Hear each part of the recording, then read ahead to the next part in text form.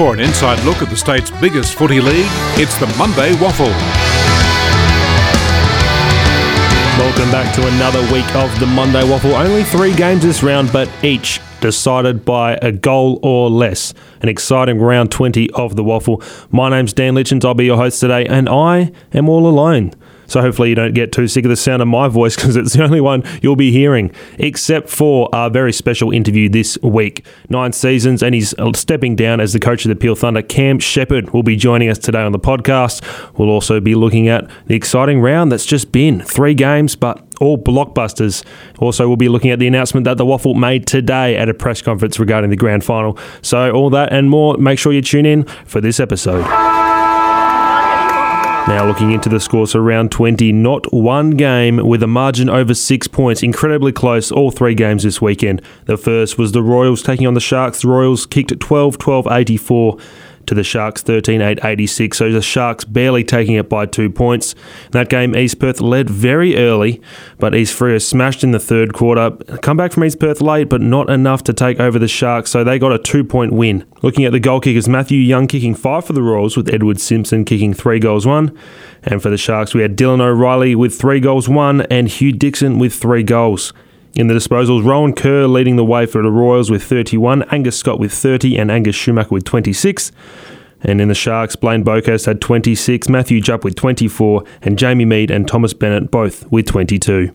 At our next game, it's another 2-point thriller. Peel Thunder 10-16-76 took on the Eagles 11-8-74. A massive comeback from the Thunder. They trailed by 44 points 9 minutes into the third. They proceeded to kick 8 unanswered goals to get out in front at the end. The final goal by Marlon was not enough for the Eagles, and Peel came out the victors by 2 points.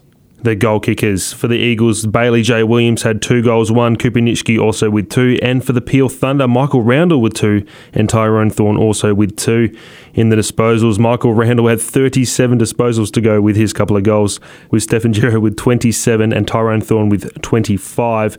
And for the Eagles, Braden Ainsworth had 32 and a goal, as did Xavier O'Neill, and Ben Johnson had 28 ball gets. And in our final game of the week, the Sunday afternoon game, the Falcons edged out the Bulldogs 11-7-73 to 10-7-67. South Freo led all day, were up by 26 points at some point in the third, but West Perth kicked 4 to start the fourth quarter and kicked 2 goals in the last 5 minutes to win by 6 points. Of course, the last goal kicked by Tyler Keitel. He kicked 4 altogether. Rudy Riddell kicking 3 and Conal Lynch kicking 2 for the Falcons, whereas Hayden Schloith kicked 2, Zach Strom and Mason Shaw also kicking 2 for the Bulldogs. In terms of the disposals, Aaron Black and Shane Nelson still chopping it up in the midfield. Black with 41, Nelson with 32, and Tristan Hobley just behind there with 22 for the Falcons. Jake Florenka with 30 and a goal for the Bulldogs, along with Tom Lichenden on 29 and Jacob Dragovic with 23. What an epic round. Only 3 games, but all down to the wire. Thrilling WAFL football. If we have a look at the ladder, it's getting very interesting because West Perth have moved. They've jumped on top of Claremont. They've moved into 3rd place. South Freo on equal points with them now, so it's coming down to the last 2 rounds to see who will be the top 2. Subiaco on the bye, still sitting pretty on top with 48 points. South Freo, West Perth and Claremont all on 11 wins.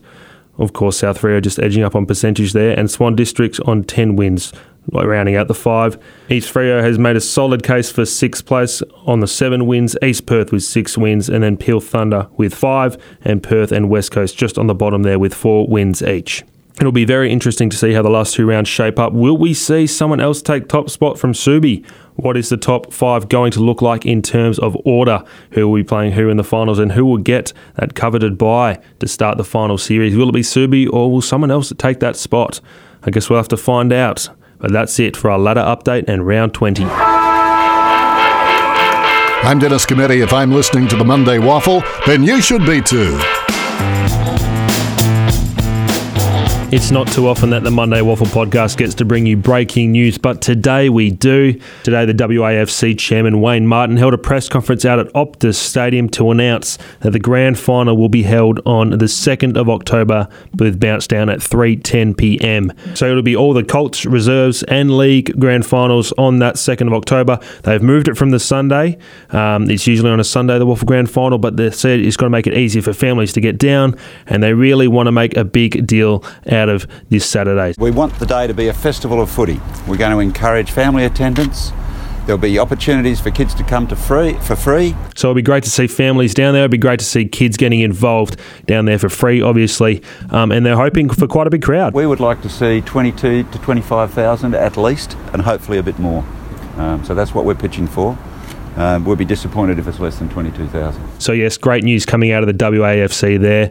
Wayne Martin also spoke about the AFL Grand Final. There were questions posed to him about if he'd like to see it here. Of course, he'd love to see it here. He's a WA man born and bred, and we'd all like to see it here in the West. But he was helped with the proposal from the state government given to the AFL, but he hasn't had too much to do with the logistics. So it's a decision for the AFL to be made if the AFL Grand Final's got to be here. But no matter what happens, the WAFL Grand Final will be on the 2nd of October on that Saturday, bounce down at 3:10pm, or the Monday WAFL team will be there, so we hope to see you there as well. Make sure you get down and buy your tickets as soon as they come out on sale. Good afternoon, this is your captain speaking. Coming up on the left, his high ball to half forward's a huge one to win, gets closed down. We'll kick virtually on the siren. Oh, that's your mark of the season so far. Awesome. We fight one more round, we get knocked down, we get up. We fight one more round. Come on. Righto, boys. Last week we had retiring Peel Thunder veteran Will Schofield join us on the pod, and we keep the Peel theme continuing. The 9-season-long coach of the Peel Thunder is moving on, Cam Shepherd, and he joins us today on the podcast. Cam, thanks so much for joining us on the Monday WAFL. Congratulations on a fantastic career. Before we go into that, tell us about the weekend's game. You came back from 44 points down. How amazing was that? Yeah, they're pretty rare games, Dan, when you're well down, and we put a strategy together at half time and asked the players, or told them the way forward of how you possibly could win. Rarely it happens that it works your way, but on the weekend everything clicked after half time, and it was a real tight game in the end, but one that we were really proud of. Awesome. So you're down at half time, 6 goals down or something. What do you say to those boys at half time to get them revved up when there's no chance of playing finals footy? The only reason to win the game is just for the pride. Yeah, look, I think the first thing you do is everyone who goes and plays footy likes to win. So when they came in at half time, they were really down, and you could tell looking around the group that there was possibly a lack of hope. So the first thing we do is we put some strategy in place to show them that we as coaches are thinking about how we can help the team win. And that was clearly, Bailey Williams had been the dominant ruckman and Braden Ainsworth had 27 possessions. So we put in place a couple of players to run with those two and give them jobs.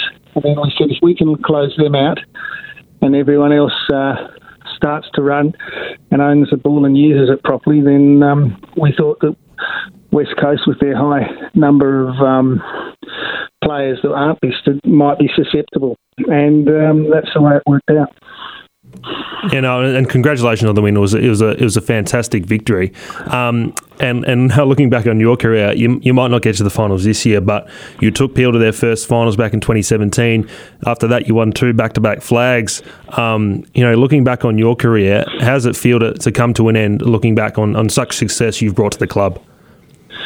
Yeah. So the period at Peel, the 9 years. Obviously, when I joined, we were in a partial alignment, or started in a partial alignment with Fremantle, and the club had, I think, in 16 or so years, in 16 or so years, run last 8 or 9 times and second last in the other times. The only time I finished out of the bottom 2 was when it came 7th one year, I think. So it was a daunting task to take on a club that was considered the easy beats of the competition, and took 2 or 3 years to build our own depth and then to gel with our Fremantle players without training with them. So, understand the game plan, not only them but myself, and then to bring those 2 groups together. And it gives me great pleasure and great. I'm really pleased with the fact that we could not only make the finals in 15, but then work and win 2 premierships against a very strong Subiaco side. I think in 16 we had a really good team ourselves.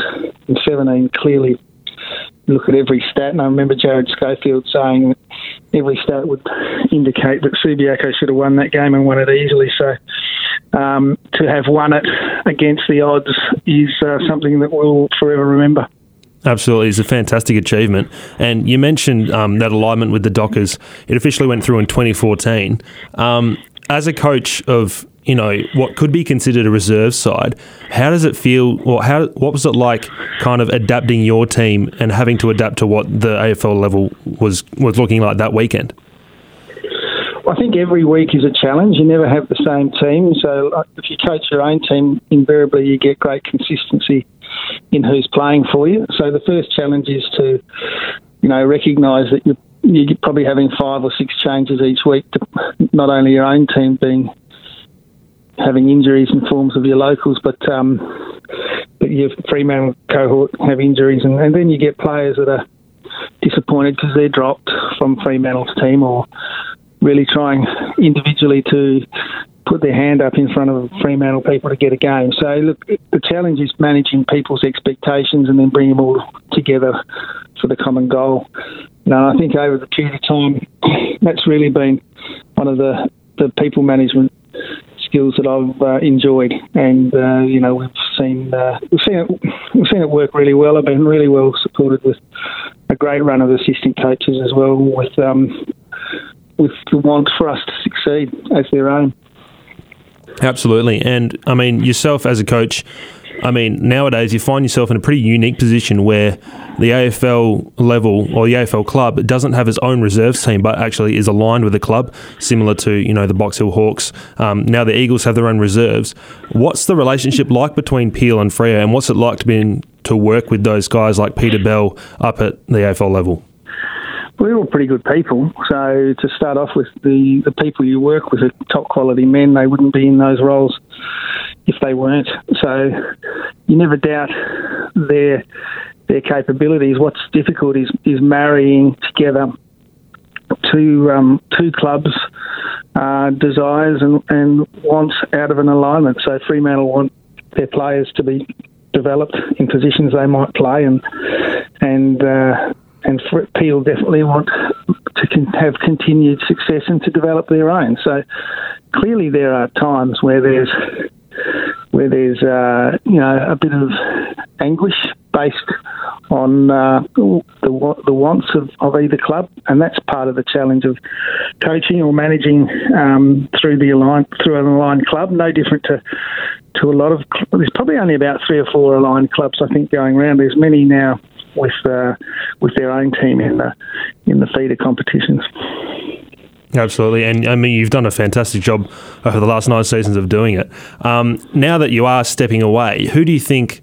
Let's say, who are the players that you think are going to step up within the club to try and carry on that legacy of success and that working relationship? Who do you see as the big stars coming up through the Peel ranks? I think firstly, Peel, we're going to have we normally have 3 or 4 players either retire or change at the end of each year, and that'll be no different this year. Will Schofield has already left, and there may be 1 or 2 others that go along that path. I think the club, though, is in wonderful position given some of the young players. Tyrone Thorne is a wonderful player. Michael Randall's really stood up and become what I think will be an elite midfielder in the competition.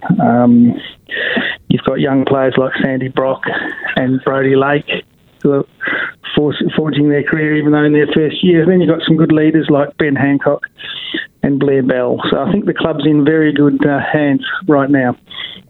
Oh, I'm glad to hear you say that. And just coming off the back of that, how does it feel for you coming off 9 seasons to retire and move on? How are you feeling at the moment? Well, I don't know if it's a retirement at the moment. What we've done is we've made a mutual decision that after 9 years being at Peel, we've achieved a lot, and we think it's sort of leaving for both Peel, Fremantle and myself us all with great fond memories and look forward to the future. So we don't know what the future holds, but certainly the journey at Peel will end in a couple of weeks' time, and we'll always look back on it with great fondness. Absolutely. And you've alluded to you can't say much about what comes next, but do you hope to stay in the footy world? Do you hope to get another coaching job? I mean, what's next for next year for you? Well, I think I really enjoy footy, and I think I've still got something to offer WA football. So my thoughts are, would sit back at the end of the year, assess how everything's going, and just see if there's opportunity out there, and then don't jump in just because there's a job. Let's make sure that it's right for the organisation and myself at the time, if there was something to be done. Awesome. You've been a joy to chat to, Cam. Thank you so much. Congratulations on a 9-year career, and good luck on your last 2 games of the season, mate. Thanks, Dan. You're a champ. Good on you, buddy. If you're loving the Monday WAFL podcast, make sure you head to our Facebook page, facebook.com/Monday WAFL for more awesome content. And while you're there, give us a like.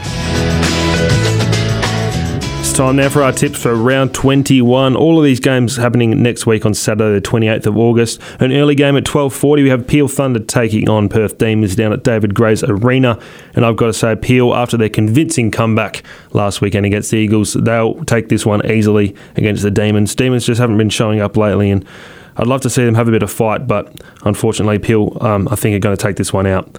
Going back to our 2-10 games, all 4. We've got Claremont versus the Eagles at Revo Fitness Stadium. Claremont obviously trying to get up in the 4, trying to get that double chance. So they'll be fighting hard, and I think they'll take down the Eagles pretty swiftly. We've got the Sharks taking on the Falcons at New Choice Homes Park. I think the Sharks have been the greatest revelation of the past few games. They've played extremely well, but so have the Falcons. They've stormed home to finish the season, and they'll be looking for that top spot. They're only sitting in 3rd, 1 game behind. So they'll be right revved up. So it'll be a close game, but I think the Falcons will indeed take this one out. Going on to our next game, it's a Leeville Opal Derby, the Royals versus the Subiaco Lions at 2:10. The Subiaco are really hoping to keep top spot, but they've been a bit on and off lately, and the Royals, they're looking to finish their season off strong, so it'll be a tight one, but I think the Lions will take this one out easily. And now, the Bulldogs taking on the Swan Districts down at Fremantle Community Bank Oval. The Swans have shown that they can get into the top 5. They've beaten the other teams in the bottom 5, but they haven't really shown what they can do against the top 4 teams. Now, this could be considered a pre-final for the Swans. Do they have what it takes to go through the final series? The question will be answered at 2:10 this Saturday. So make sure you get down if you have the chance, but I think the Bulldogs will be taking this one out pretty easily. That's our tips for round 21. Thank you for listening to another episode of the Monday WAFL. That's all we've got time for today. Sorry it was just me. I hope the sound of my voice didn't annoy you too much, but I think that the footy we saw this weekend was enough to make up for it. 3 games decided by less than 6 points. How exciting is that? So hopefully we'll have more games like that. We've got 5 games next week, so make sure you try and head down to the grounds and make sure you catch next week's episode of the Monday WAFL wherever you get your podcast, Apple Music, Spotify, Podbean, anything like that. Reach out on our socials. We're on Facebook, Twitter and Instagram at The Monday WAFL. If you've got some feedback for us, something you'd like to see, make sure you chuck us a message and we'd love to hear from you. That's all from us for now. We'll see you next week. Adios. Thanks for listening to The Monday WAFL, proudly brought to you by the students from ECU Broadcasting.